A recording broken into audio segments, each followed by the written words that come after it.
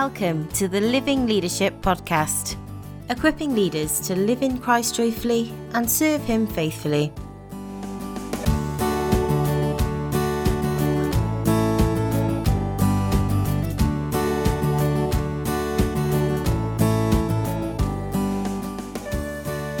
The following audio was recorded at Refresh Network Online on the 21st of April, 2021. I wanted to return to familiar verses, I guess, in the Sermon on the Mount. I'm going to focus on chapter 5, verses 13 to 16. But I want to read from the beginning of the chapter. Let me read that. Matthew chapter 5. Now, when Jesus saw the crowds, he went up on a mountainside and sat down. His disciples came to him, and he began to teach them. He said, "Blessed are the poor in spirit, for theirs is the kingdom of heaven. Blessed are those who mourn, for they will be comforted. Blessed are the meek, for they will inherit the earth. Blessed are those who hunger and thirst for righteousness, for they will be filled. Blessed are the merciful, for they will be shown mercy. Blessed are the pure in heart, for they will see God. Blessed are the peacemakers, for they will be called children of God. Blessed are those who are persecuted because of righteousness, for theirs is the kingdom of heaven. Blessed are you when people insult you, persecute you, and falsely say all kinds of evil against you because of me. Rejoice and be glad, because great is your reward in heaven, for in the same way they persecuted the prophets who were before you. You are the salt of the earth. But if the salt loses its saltiness, how can it be made salty again? It is no longer good for anything except to be thrown out and trampled underfoot. You are the light of the world. A town built on a hill cannot be hidden. Neither do people light a lamp and put it under a bowl. Instead, they put it on its stand, and it gives light to everyone in the house. In the same way, let your light shine before others, that they may see your good deeds and glorify your Father in heaven." As I say, I'm going to focus on those final few verses, famous verses about salt and light. But just three preliminaries before we come to those verses. Notice the continuity with what's gone before. When Jesus says, "You are the salt of the earth," the you he has in mind are the same group he's been addressing in verses 11 and 12. That is, the you who are insulted and persecuted because of commitment to him. Yet those people are also blessed, even in the face of that persecution. Blessed, in fact, through all of the 8 hallmarks of Christian character that have just been described. I heard them described recently in this kind of way, that in regard to sin, these are those who show deep conviction, frank confession, and joyful humility, which leads to a life characterized by hunger for right living in mercy and love, such that they take on a new role as those eager to bring peace and willing to accept hostility. Now, those are the people who are described by Jesus as the salt of the earth and light of the world. Second preliminary, notice the identity. Notice, in other words, that Jesus is stating a fact rather than commanding an action. You are the salt of the earth, he says. You are the light of the world. Not you should be, or you could be, or look, come on, roll up your sleeves, try really, really hard, and maybe you might begin to be. But you are the salt of the earth. You are the light of the world. That's just the way that it is. And later on, of course, Jesus describes himself as the light of the world. And we get that. Jesus is dazzling in gentleness and love, dazzling in mercy and grace, dazzling in wisdom and strength. It's in many ways very, very obvious, the sense in which Jesus is the light of the world. But here is Jesus gazing out at this motley band of fishermen, tax collectors, and hangers-on. Here is Jesus this morning, gazing, as it were, also at us, motley band that we are. And to us, to them, Jesus says, "You are the light of the world." It's stunning. Third preliminary.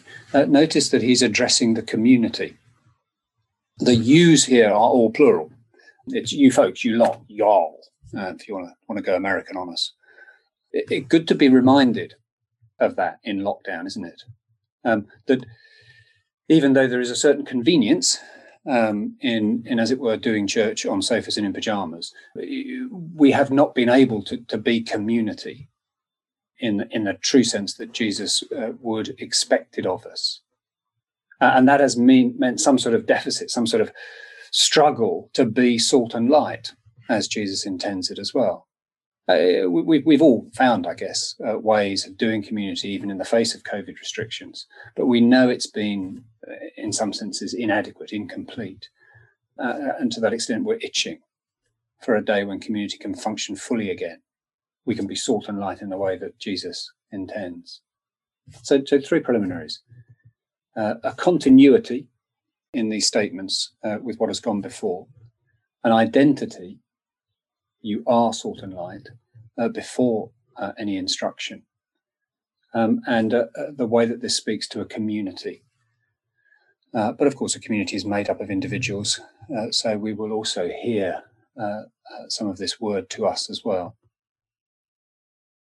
Well, then the verses themselves, where I think we find one basic and glorious truth, which is that it is only by being different that Christians will ever make a difference to our world.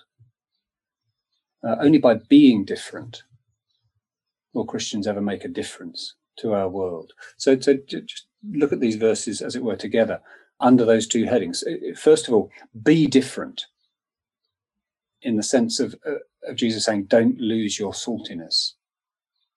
God's people have always been called to be different, haven't they? Wind back to the Old Testament, and that was the word that God had to his people: be holy as I am holy. He rescues his people out of Egypt, and he says, come out, leave Egypt, leave behind the customs. Never mind you've been there for hundreds of years. Never mind that you've had to learn their language. You've been affected by their lifestyle, their gods. Never mind that. Leave there, come out, be different. And then God takes his people into Canaan. And as he does so, he says, look, be careful. Resist the customs of the people into whose land you're going to possess. Don't allow yourselves to be assimilated to them. Don't become like them. Be different. And in this Sermon on the Mount, Jesus is saying something similar. Be different. In a dark world, be light. In a decaying world, be salt. We get that. No fridges in the ancient world. The only way to keep food from going rotten was to rub it or to soak it in salt, because salt kills the bugs, so your food doesn't go mouldy. Shove enough salt on it, and you end up with that funny African meat called biltong, don't you? I've heard it said that you get enough salt into biltong and it never goes off. Preserve it forever. Quite sure what it's like to eat once it's reached that stage, but that's another question. But obviously, for salt to achieve that preserving factor, it needs to be salty. And in a culture that thinks and speaks and believes in ways that are very much at odds with the Christian faith, the pressure to lose our distinctiveness, to stop being salty, is huge. Hold on to Christian thinking on some of the hot topics of today: sex and gender, end of life issues, and your views will get noticed. Your speaking will get noticed. And we hear, don't we, as ministers of the gospel and as Christian believers, we hear the cry to try and make our faith relevant. Church needs to adapt. It's got to start listening to what the world is saying and adjust its teaching to fit. No one's going to take the church seriously unless it does that. And at one level, you want to say, well, yes, for sure, the church needs to listen. We need to hear what people are saying. We need to hear about the struggles that people are facing. Unless we do that, we will be insensitive and harsh. But listening to the world and adapting to the world are two very different things. It's adapting to the world that has made the church irrelevant. Because when a church adapts its teaching to fit in, when it ends up becoming just an insipid version of the world, when its message is nothing more than a watered down version of what the world is already saying, and generally saying much better, then of course the church has nothing left to contribute, nothing distinctive to say. The decline of the church directly related to its failure to hold to the historic truths. Because Jesus isn't saying here, be the sweetener of the earth. Tell everyone God loves them and leave it at that. No, he's saying be the salt of the earth. It's no coincidence that this comes after a section, after words from Jesus that speak about persecution. And it's no coincidence that the things that Jesus is going on to say in the rest of chapter 5 concern the seriousness of sin, the reality of judgment, and just how hard it is to enter the kingdom of heaven. There is this demand, this requirement, this need to be different. Now, of course, our ambition is not to be awkward. There's no merit in being objectionable. The Beatitudes have corrected that failing. But we do have to be different, because we are the salt of the earth, and if the salt loses its saltiness, how can it be made salty again? It is no longer good for anything except to be thrown out and trampled underfoot. So the first thing Jesus is saying here is be different. And second, Jesus says, because if you are different, you will make a difference. And this is his point in saying, don't conceal your light. Whenever believers think and act differently, they'll get noticed because they will be challenging the assumptions of our world. I remember a time long ago when, how did the words go? The words say, this was Uncle Paul. And Uncle Paul, who was Beth's, now my wife's uncle, he said to us, what do you mean you want separate rooms? What's the matter with you? Don't you like him? That was roughly his words. Uncle Paul was a hotel manager in Switzerland. And he very kindly invited Beth and I, who were at that stage still going out and not even engaged, never mind married, to come and enjoy a holiday. And there we were sitting in one of his, or standing in one of his very nicest hotel rooms, which he was offering us free of charge, telling him that we actually wanted separate rooms. I can still remember the shock on his face, and his knees literally gave way as he collapsed onto the double bed. We told Paul, we did tell you this when we met you in London. He said, I thought you were just saying that because your father was there. It was all overwhelming to him. Behave differently, and you get noticed. It could be in the workplace, people helping others rather than pursuing their own personal success. It could be in church leadership, making use of people even when they're not the most gifted people available. But caring for them brings them into areas of service. It could be a church, as it were, corporately challenging a woman's right to choose a gender.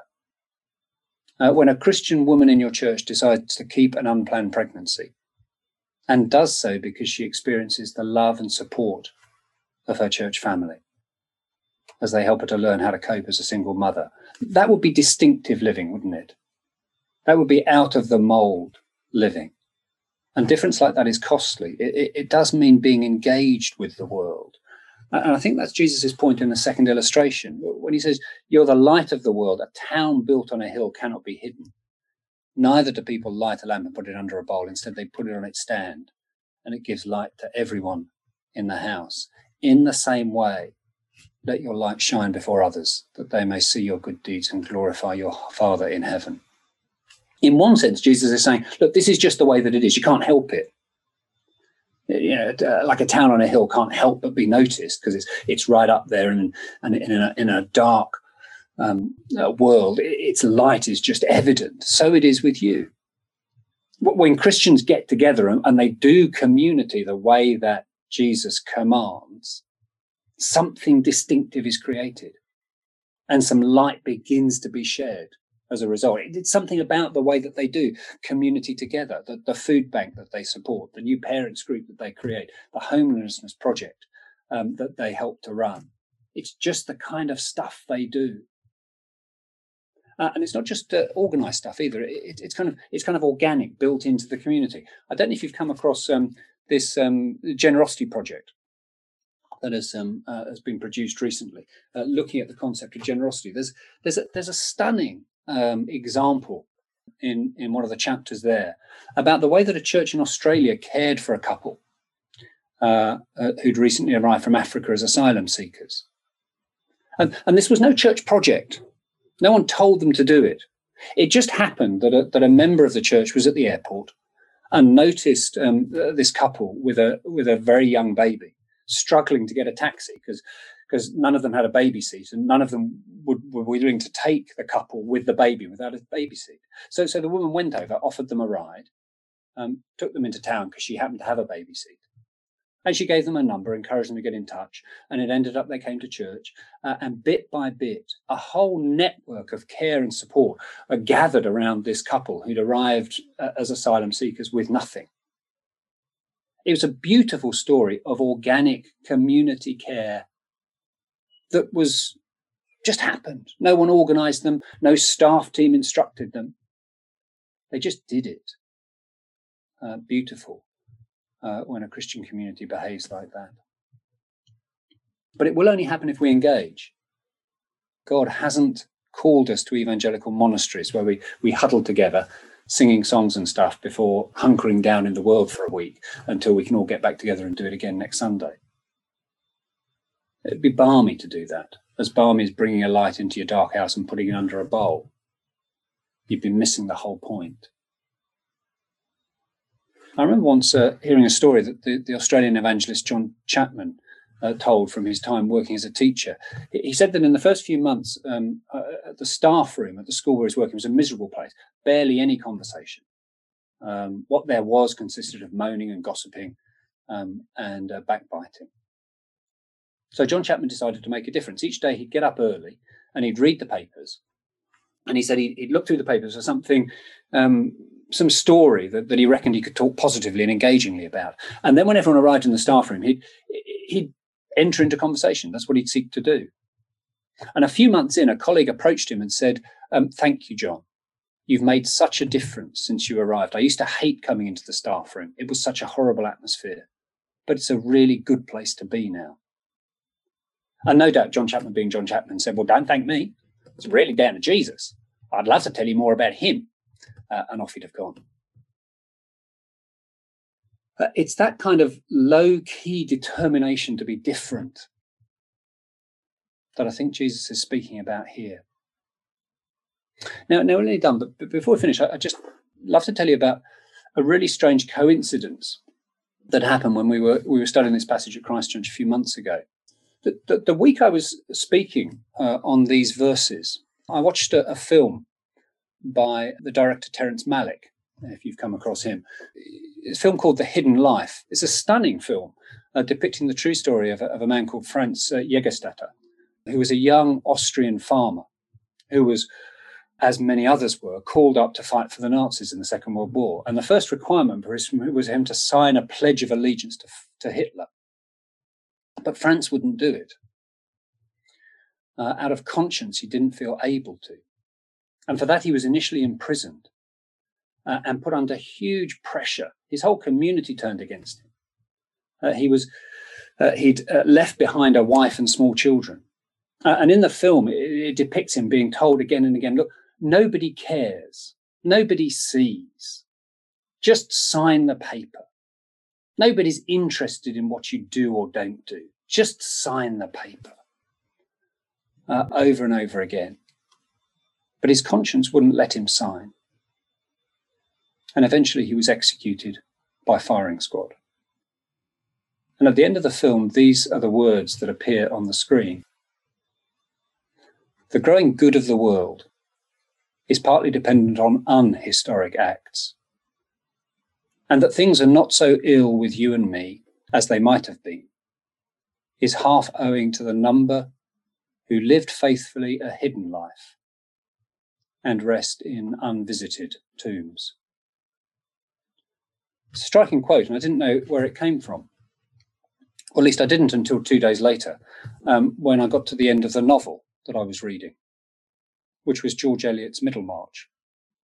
And there they were, the final lines of the book that I was reading at the time, ended with that quote. That things are not so ill with you and me as they might have been, is half owing to the number who lived faithfully a hidden life and rest in unvisited tombs. Now, I appreciate that the idea of a hidden life seems at odds with hiding lights under bowls, but if you've ever read Middlemarch, you'll know that that's not what George Eliot is trying to say there. No, she'd written an ordinary story about an ordinary woman who simply lived well. Nothing grand, no public statements, no social media to get herself noticed, just a godly, ordinary life. I wonder if we underestimate the difference of that, you and I. Do we think too little of simply aspiring day by day to live more closely in line with these Beatitudes? Do we think too little of simply aspiring to be Christ-like, to forgive others as Christ forgave us, to love others as Christ has loved us, and by that manner to be salt and light in our world? I wonder if you and I need to rediscover that simple ambition to distinctive godly living in the detail of our lives today and tomorrow and in whatever lies ahead.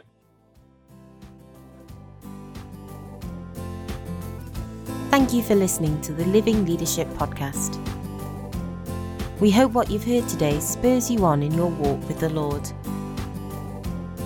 If you're encouraged by today's episode, consider sharing it with a friend or colleague, or leaving us a review on your podcast app of choice to help others find us. If you'd like to engage further with us on anything we've discussed today, we'd love to hear from you. You can find us on any major social media application at Living Leaders, or you can visit our website, www.livingleadership.org, where you'll find even more support and resources to help you live in Christ joyfully and serve Him faithfully. Blessings.